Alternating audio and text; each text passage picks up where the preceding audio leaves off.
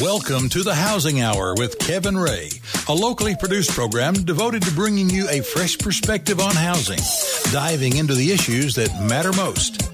The Housing Hour with Kevin Ray is presented by Mortgage Investors Group. Now, Kevin Ray.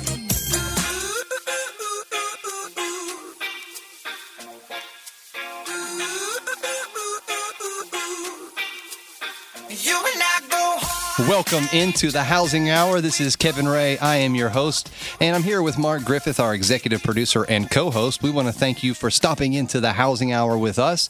Hope you have your coffee and you guys are settled in, and we appreciate you starting your weekend off with us.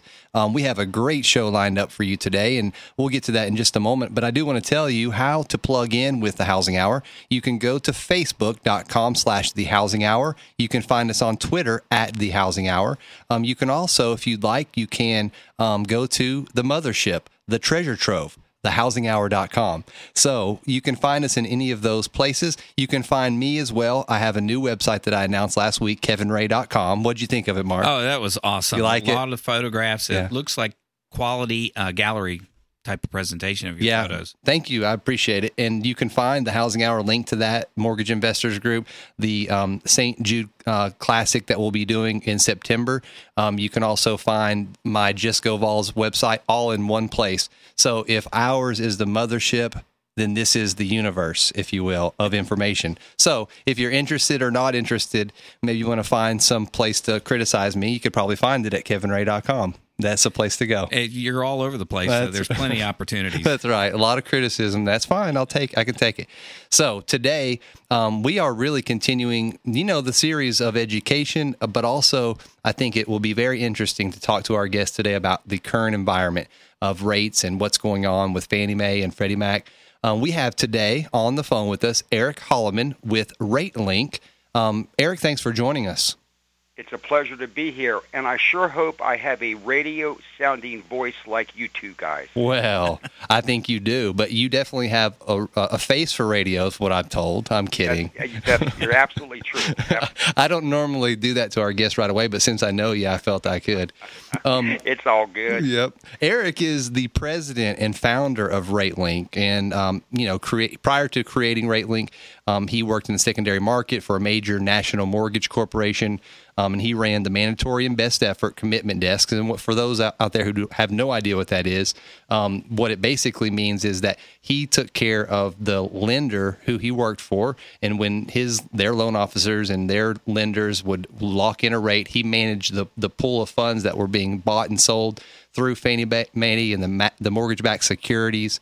So, Eric, why don't you do this for me first? Because I think that the best thing for our listeners is for you to just give us a however minute or 2 minute explanation of where you came from, how you got to the point where you are, and what it is that you currently do for people like Mortgage Investors Group. How about that? Sure, that's a great way to start. First of all, I want to thank you all for having me on the show. It's an honor. You all are celebrities, and it's nice to be rubbing shoulders with the likes of you all. Well.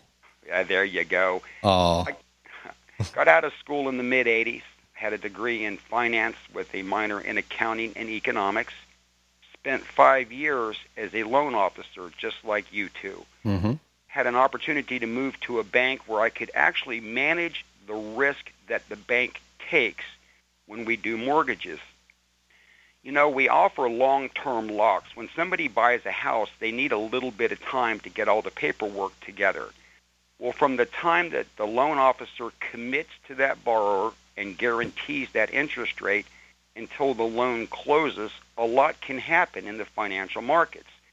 So my job was to make sure that the loan that we committed to for that borrower, we were able to settle it in the future at the agreed upon terms, and that it would be profitable to the bank. That function's called secondary marketing.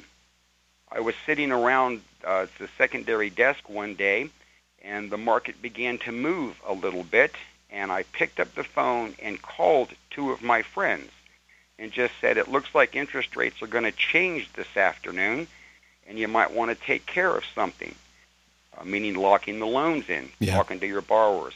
From there, it morphed into starting RateLink, and we've been doing this since 1993. Our customers are the mortgage community. It's loan officers like Kevin and Mark. And what we do is we watch the mortgage interest rates, and then we communicate with them in real time the direction that they're heading, but more importantly, the influences, what's causing the interest rates to rise or fall, and what's likely to happen in the near term. Yeah.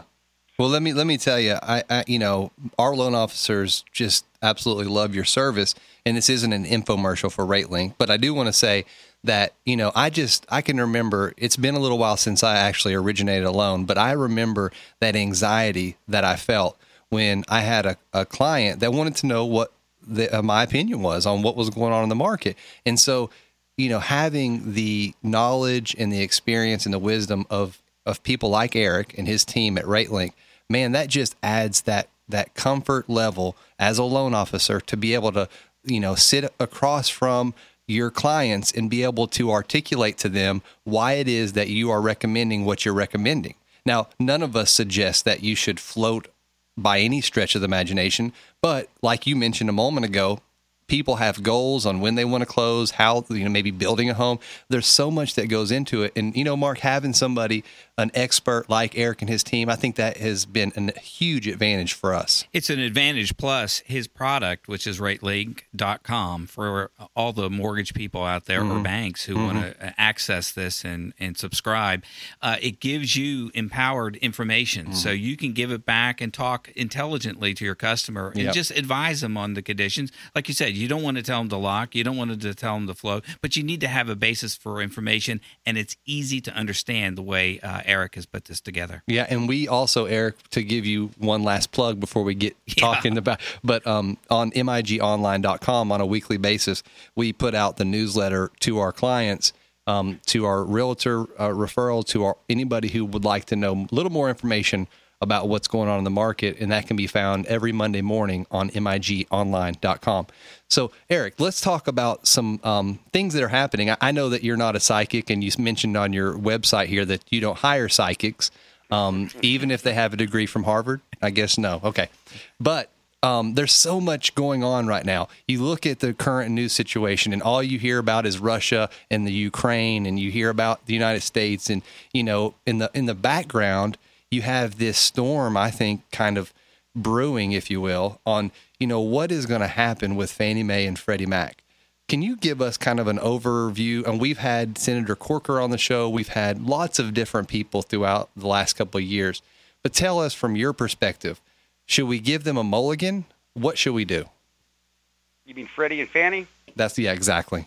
Well, one thing that we know for sure is that type of entity, the government-sponsored enterprise, is important to housing in the United States.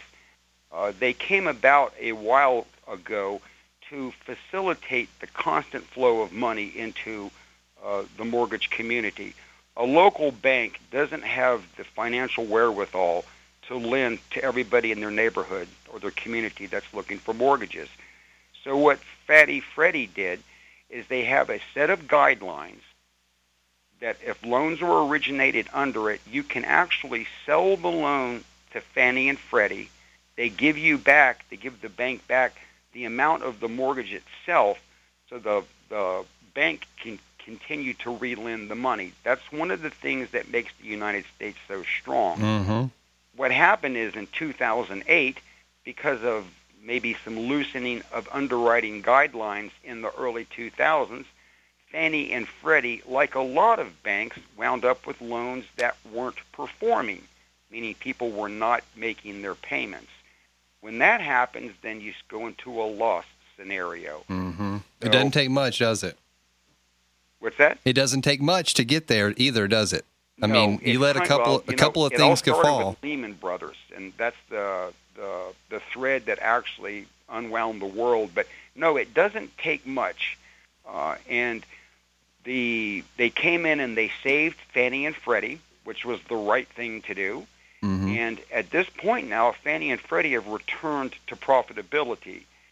The one thing about Fannie and Freddie is it is a political football. Yeah, and exactly. The country seems to be a little bit divided now. So sometimes things that can make good fiscal sense can't make it out of the political football arena. The Fannie and Freddie are here to stay. In what form, I'm not sure, but that idea, the entity of underwriting to a specific set of guidelines with the ability to sell the loan with at least an implied government guarantee is necessary, and everybody in Congress understands that.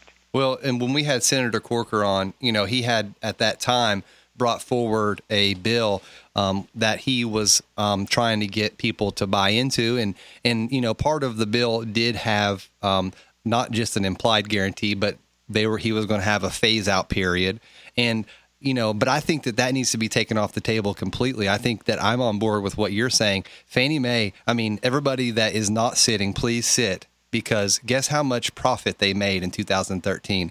$84 billion. That's a lot of money. That's with a B, $1 billion. That is unbelievable. And the other thing, Eric, is that the money that they borrowed from the taxpayer has been paid back. Absolutely. Almost, if not all of it. Well, and I think I saw, Eric, you follow the Fed meetings very closely, but there's some that are in disagreement that Fannie should be continuing to send money to the U.S. And I don't want to get in the weeds here, but your feeling is similar to our feeling, which is, if it's not broke, don't fix it. They've been profitable.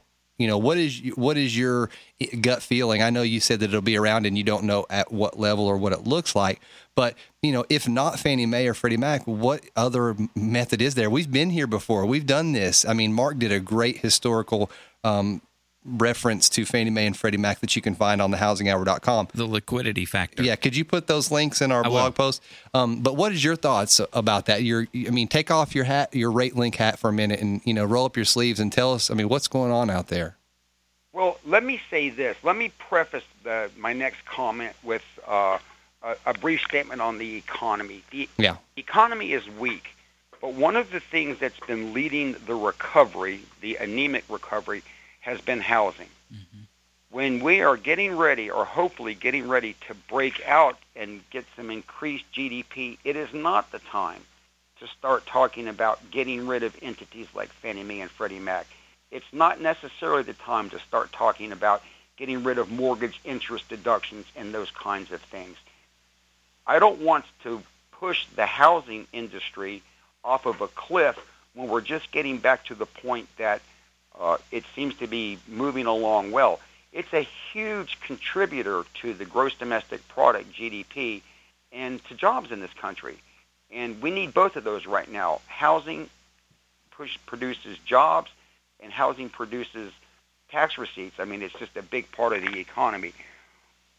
One of the ideas to replace Fannie and Freddie is to come up with a specific set of guidelines that the banks can write to, and then either hold or sell the bonds, similar to what we've got now with Fannie and Freddie, but it wouldn't necessarily be a large government entity, a government-sponsored enterprise. The thing that you've got is when something is as big and as important as Fannie and Freddie are, quick change is always bad. Yeah. So anything that Congress decides to do with it, hopefully they will do it slowly and allow the market's time to adjust.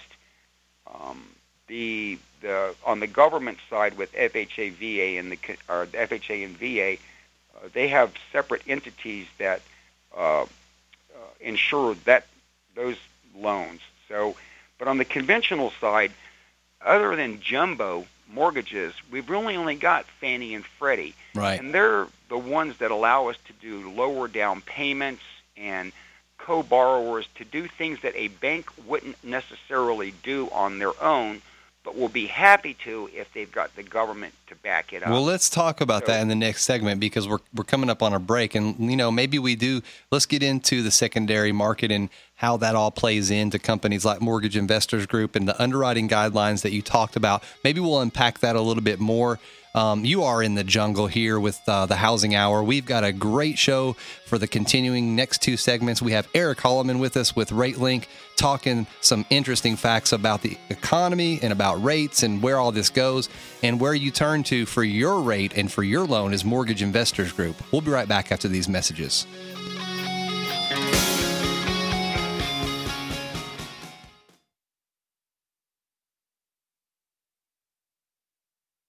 The Housing Hour with Kevin Ray continues, helping you understand what is really going on out there and what to do about it. Again, Kevin Ray.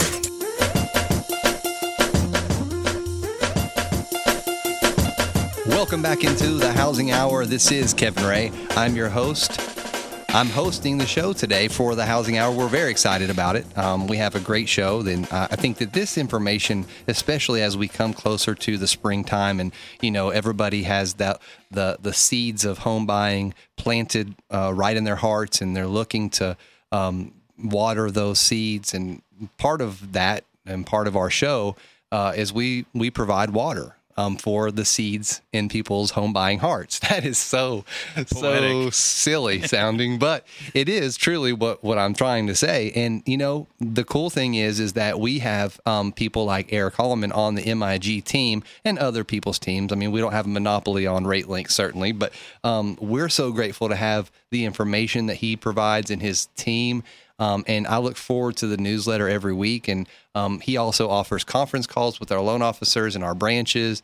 And he does a really good job. And the other nice thing I like about Eric is that, he's not here to point fingers or take sides. He's trying to offer as best he can based upon the facts on the ground where things may or may not go. And he's not, a psychic, but he does provide information. And Eric, before we go back into the secondary market, actually, Mark had a question, but one thing I do want to touch on is the fact that, these things that are popping off every day, I mean, there's constant economic news that's coming out. There's always something that affects the market.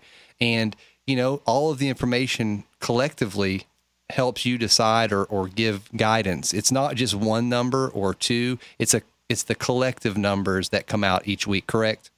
That's absolutely correct. And economic data comes in two flavors. That's growth and inflation. Mm-hmm. And the data is the number one reason why interest rates move. It's what causes the daily volatility. And are you a computer?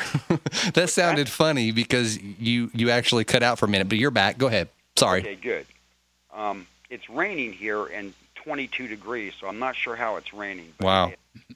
But what a rough one we've had. Mm-hmm. But yes, economic data is released all month long, and it gives the market, it gives traders an indication of the economy. Is the economy expanding or is the economy contracting? The real question is inflation. Is inflation an issue or not? Right. So, I'm sorry. What do you think? What do you think the answer to that question is? Right now, inflation is not an issue here or in Europe, mm-hmm. which is the reason why the Federal Reserve has been able to take such extraordinary steps mm-hmm. to accommodate interest rates.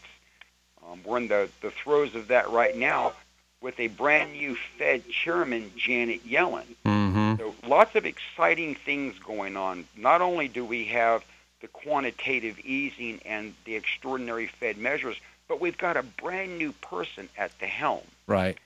Well, let me bring Mark in here. Mark, you had a question. Well, I did, but I'm going to change my question and go back with what he just said, because the inflation rate has been really low. Since 2012, I think it's been running at 1.5, maybe 1.6%. The target's always been around 2 from what I can remember, Eric. So what's going on? Why is the inflation rate so low?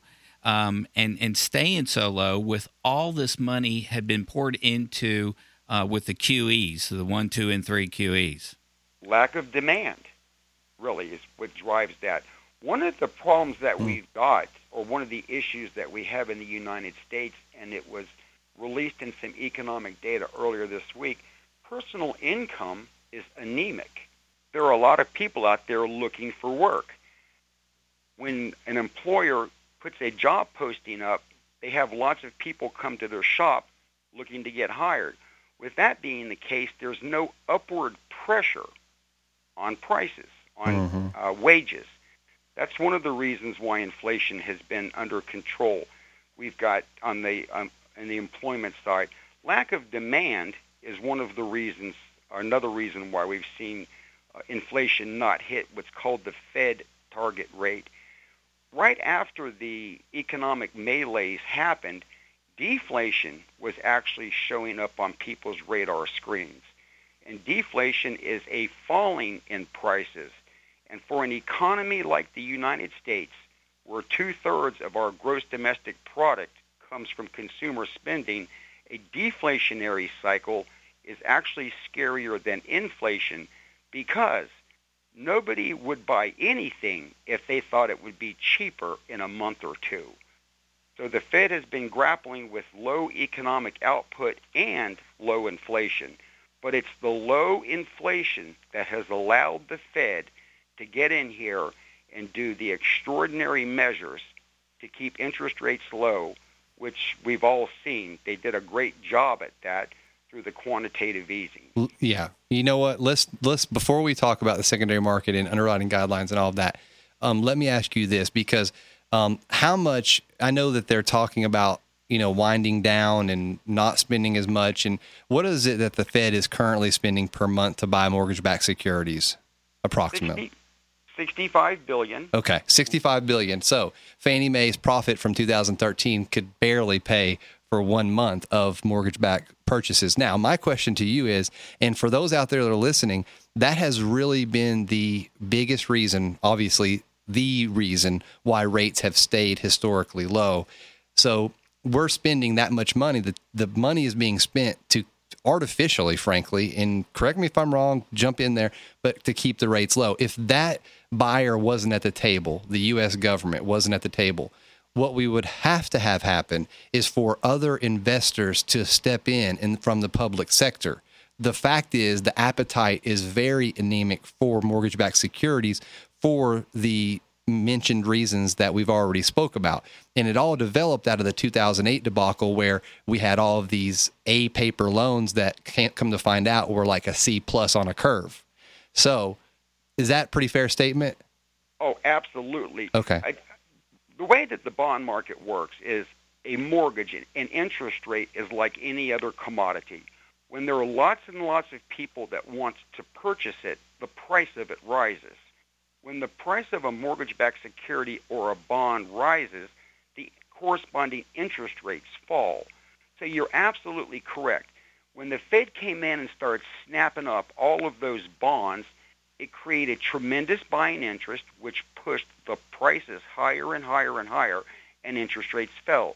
The reason they did that is they wanted to keep interest rates low to allow people to refinance their homes, so they would have more disposable income, but more importantly, to give businesses an opportunity to borrow money so they can expand. Mm-hmm.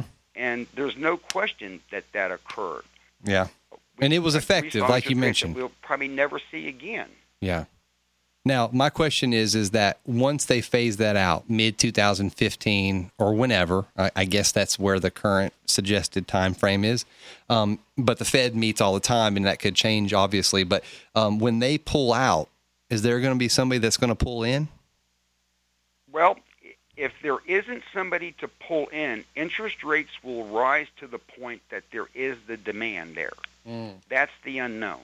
Right. And that's what the worry is. That's what the fear is, because if that happens, rates go up to 6.5%, which I'm not suggesting is going to happen. But if rates go to 6.5%, the people out there that are looking for a home, they may have second thoughts about coming into the market. And that's what the fear is. And the fact is the housing market has really been the leader in the recovery, I think, as of late. Or maybe not leader, that may be too strong of a word, but certainly on in the front of the leaderboard, wouldn't you say? It's a big contributor, that's for sure. And absolutely, interest rates on mortgages rose about 1 full percentage rate following a single comment from Fed head Ben Bernanke. Not an action, but a statement that he made. Mm-hmm. Right. So, yes, Fed's a big player. However, they've also done a really good job at setting the world up to let them know that they are going to continue to taper. That's the word that we hear in the news. Mm-hmm. And what that is it's a reduction each month in the amount of bonds that they buy. A really big date coming up, March 18th and 19th, is the next Fed meeting. I'll be in Disney World. Oh, good for you. That sounds like fun. It should be warm there, too. Yeah, absolutely. That's the next meeting, the 18th and 19th. Okay. That's correct. One of the really interesting things about this is Janet Yellen is a bigger dove than Ben Bernanke was. Oh, yeah. By dove, I mean a fan of easy monetary policy. Right. So she's also a school professor. Mm-hmm. She's very well guarded. She's very well thought out and guarded in her comments and actions. We had... I'm sorry. Well, I was just going to say, we had a professor on air, a friend of Mark's, who he went to school with at UT, Dr. Tony Spiva, or is it Spiva is his name, right? Mm-hmm. Anyway, the professors usually from universities seem to be a little bit more liberal leaning, it seems, and she certainly is. I would say that that's probably not a secret. And so, in your opinion, do you think that that would help the ultimate goal, which the ultimate goal, like you said off air, is to slowly do the tapering? I mean, there's nothing negative about that. And people that are scared about the prime rate going up, you really shouldn't be. People that are scared about the long-term interest rates easing up a little bit, don't let that scare you. It's not going to be, because the fact is that means that it's a healthy economy. And guess what? Your CD rates might go up a little too. So exactly. We get into a normal economy. And you mentioned something there that's so important for people to understand. As the economy improves, the Fed will pull out of its accommodative stances and interest rates will rise. But that's a good thing because it's rising because of strong economic growth. Mm-hmm. At that point, your 401ks get stronger, your house goes up in value, everything you have begins to become more and more profitable. So, yes, the ultimate goal is absolutely to get the U.S. economy back on normal footing, which would be to have the Fed just use their conventional policy tools and have interest rates float depending on market conditions.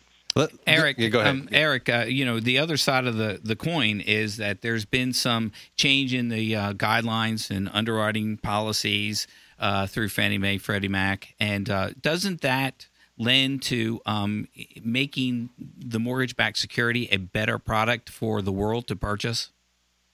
It gives them a clearer view. Well, yes, it's called credit quality. And the loans that Fannie and Freddie are producing now have a better underwriting turnout than what they call the legacy loans. But earlier in the call, we talked about how Fannie and Freddie kind of lost their way there in the early 2000s, and loans that were being priced as A were actually C.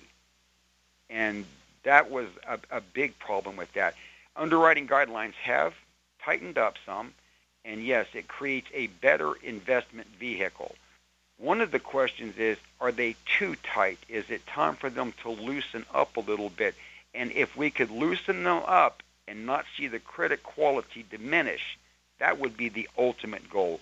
We've got to make sure that loan or enough of the loans always pay to make the investment solid.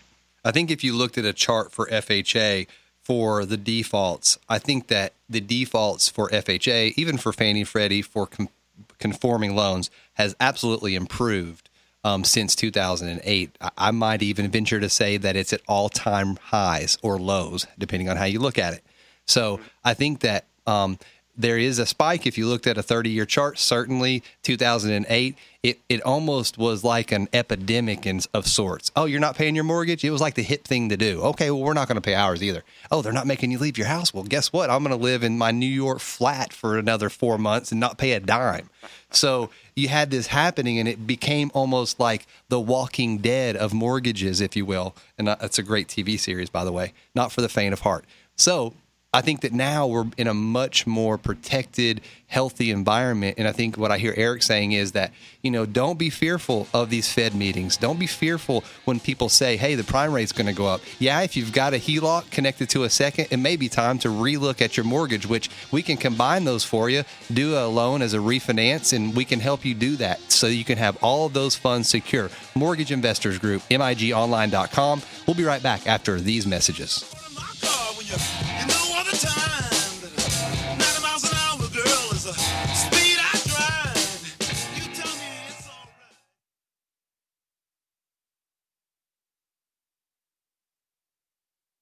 The Housing Hour with Kevin Ray continues, helping you understand what is really going on out there and what to do about it. Again, Kevin Ray.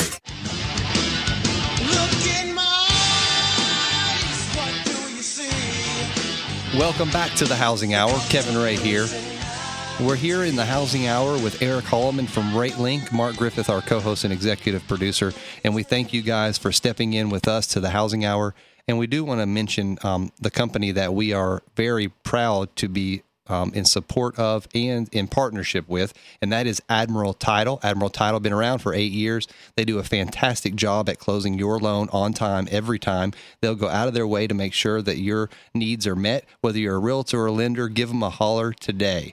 And that is 865-531-6060, Admiral Title.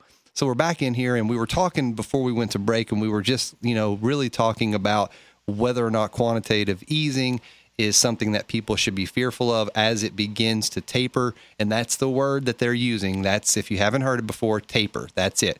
So when you hear tapering, that's what they're talking about. And so Eric was mentioning that, that is a healthy economy. And so my next question would be for you, Eric, is, when you look at, and Mark mentioned the underwriting guidelines, and you have the Dodd-Frank, and you have the QM, and you have, the ATR, which for those at home or riding in your car, that's not a vehicle. An ATR is the ability to repay. That's the term that's used. And then the other term I used was qualified mortgage. So you have these two things that lenders like us, these are new guidelines, new things. But the thing, Eric, is that really the underwriting guidelines haven't necessarily even changed. It's more, hey, you really have to do this now, Oh, absolutely. And you bring up a very good point. One thing I would like to clarify, when we were talking earlier about the potential for interest rates to rise, the number 6 or 6.5 got thrown out there. I know that was just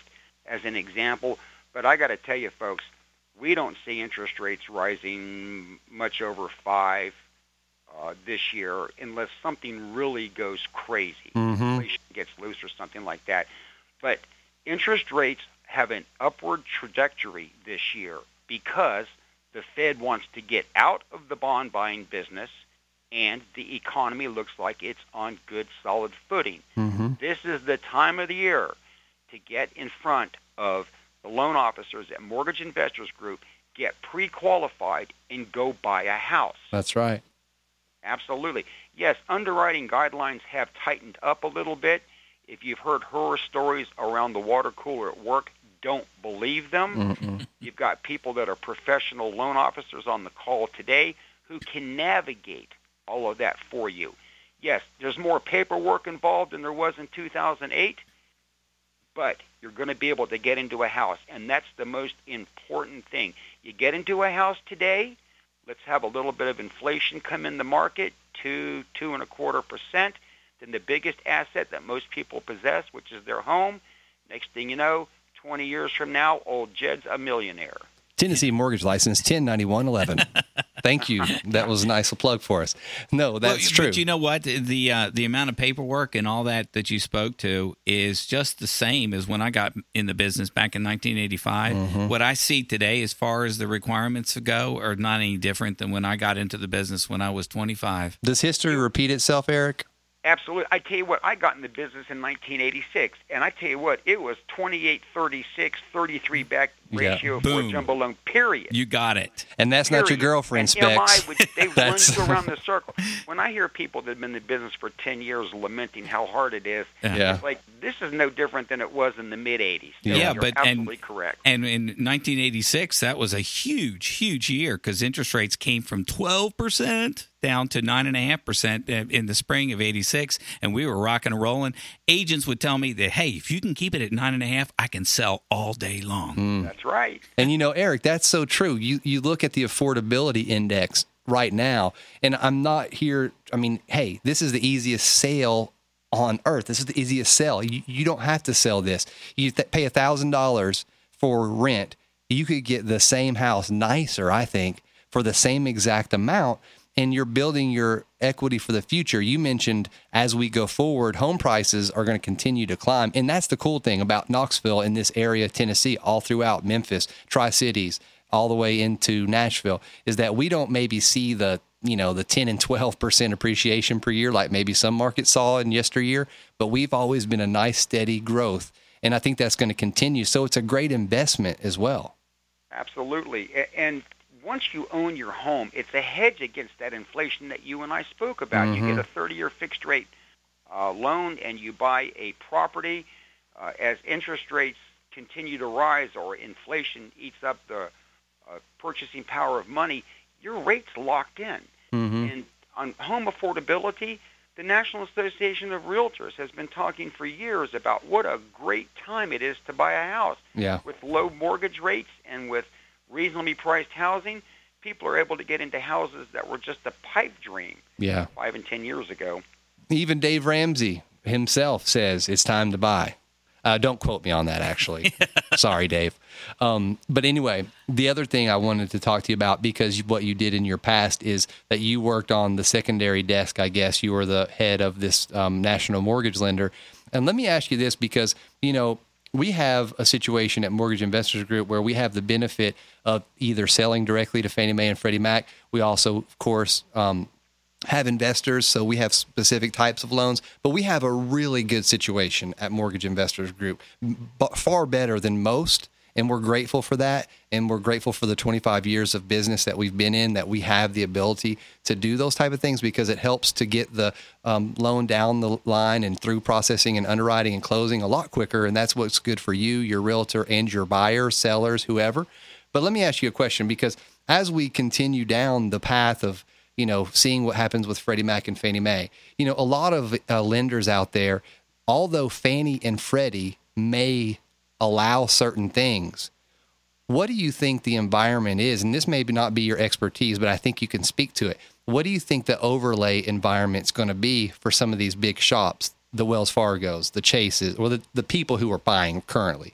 What do you think that's going to happen? Because you might find that Fannie and Freddie might allow it, but by golly, if you're going to sell it to XYZ Bank, they're not going to allow it. You know what I mean? Absolutely. And that's one of the things. I've had the opportunity to speak to some of the senior people at your organization, and you're correct. You're very well put together in the fact that you've got your correspondent channels, but you've also got the ability to go straight to Fannie and Freddie. So you have, not you all, but people that come to you all to get mortgages, and the real estate agents that count on you to get loans done. They need to understand that when they sit down in front of Mortgage Investors Group loan officers, that you're sitting there in front of somebody who has multiple avenues and multiple channels to sell that loan. Where some shops might look at it and say, yeah, I can't do it. You all can say, well, we can talk to a correspondent lender, or maybe we'll sell this one directly to one of the agencies like Fannie or Freddie.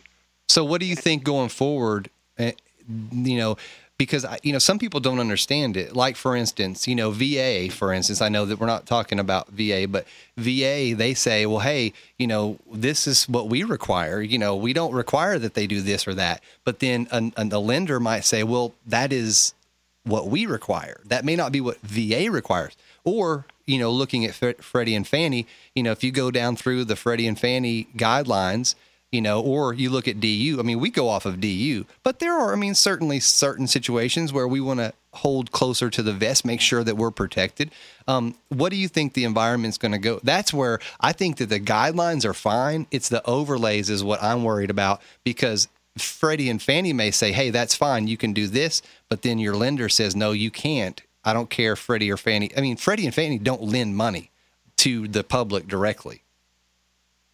Nope, they're the insurance policies, one way to look at that. They're the ones that are going to, they pull them together and then provide the payout in case that there's a problem between that and the taxpayer, frankly. Don't say that. There's a lot of them listening. That's true. I tell you, a lot of times what we have seen on this end, when the product, when the loan itself is acceptable to one of the agencies like Fannie or Freddie, but a bank won't touch it, it's because they've had a bad experience with Fannie and Freddie in that arena before, and they're just playing it really careful. Yeah. Well, yeah, because, I believe that, and it's like we said earlier, the underwriting guidelines are fine. some people, some shops out there, some entities are playing it really, really conservative until we see how all those acronyms that we talked about, ATR and QM, play out. I think over time, we're going to see the underwriting guidelines be, let's call them a little bit looser than we are right now. Not going back to the fog, the glass, and get a mortgage scenario, but a situation where Fannie and Freddie will buy it, and then some of the other entities might do it as well. But that's one of the advantages to MIG, is you all have multiple channels on what you can do with your product. Well, go ahead. Well, I was going to say the fog and glass, referencing to relaxed underwriting guidelines back in pre-2008 through the subprime. Let's talk a little bit about that. Do you see some of the subprime, non-QM type of mortgages coming back into play as time goes on? Oh, absolutely. There's a good product, a good market for that. One of the things about subprime or hard money lending, if you want to call it that, it was all loan to value driven until the heyday of the 2000s. And then the required down payment began to get lower and lower. I'll never forget, I got a rate sheet one time. This was at the very end of the hoopla. It was a non-owner occupied 100% LTV 580 credit score. Oh, man. Unbelievable. I looked at this from a BC shop and said, this is a sign that we've gone too far. That's right. There's all mortgage products have value, and it's about need.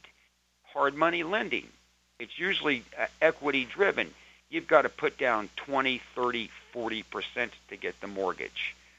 Jumbos and super jumbos, always a market for those kinds of things. So, yes, subprime's on its way back.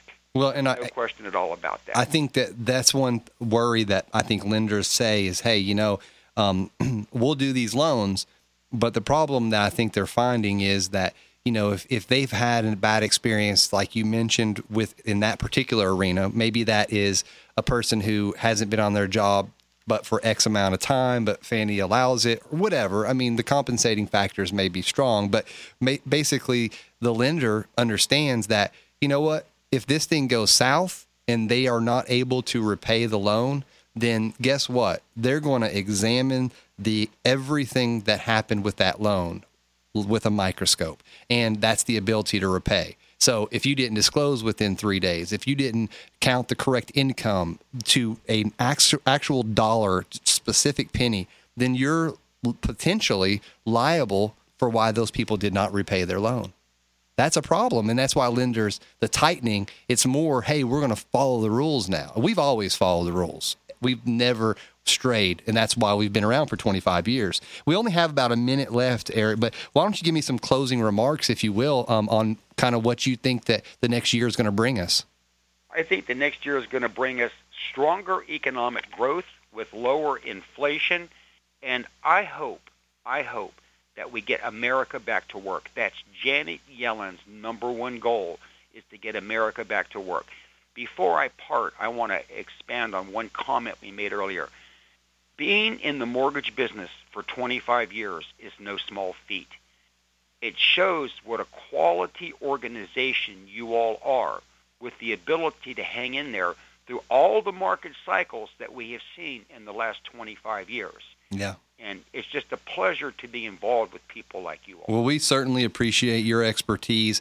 We definitely appreciate you mentioning that. And Eric Allman, we want to thank you for coming in. And thank you all for listening. Thank you for our avid listeners that go onto our site every week and share our station, our kind of comments in our show. It's very important to us. We want to keep giving back. That's what makes this show, and that's why we do this. And we want you guys to, give us feedback, provide with us, interact with us, and we'll definitely take care of any need or any question that you have. You can find us at thehousinghour.com. This show is proudly presented by Mortgage Investors Group, migonline.com. See you next time on The Housing Hour. That's the Housing Hour with Kevin Ray for today. Join Kevin and his guests each week at this time to keep up with the why and the why not. You need to know, so come here to find out. This program is presented by Mortgage Investors Group.